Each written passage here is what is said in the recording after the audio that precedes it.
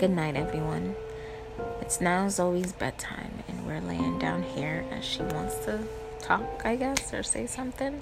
Always want to be involved in everything, which is fine, which is what's gonna happen because that's what kids do. So today was a pretty okay day.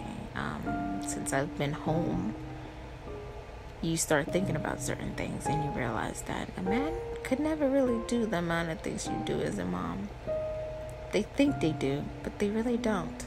It would never be as perfect as we know it is for us because we're used to that routine.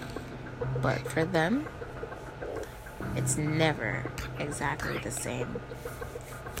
But they swear that what they do is exactly the same as what we do. It never is, and it never will meet that standard. I guess we kind of put ourselves on our own pedestal in some sense. When you're married, you do all these things that has a routine and stick to that you constantly do when you're married and have a child. And for the woman part, is always, that constant thing we do. We know it. We do it as our habit. For a man, they just go just like the wind go. They go just like the wind go.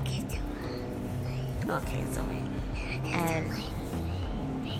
And yeah, pretty much that's how they flow about things. But that's what I dealt with today. Of course, I still love my husband, love him always, and I love my Zoe, and we had a good day. How was your day, Zoe? Good.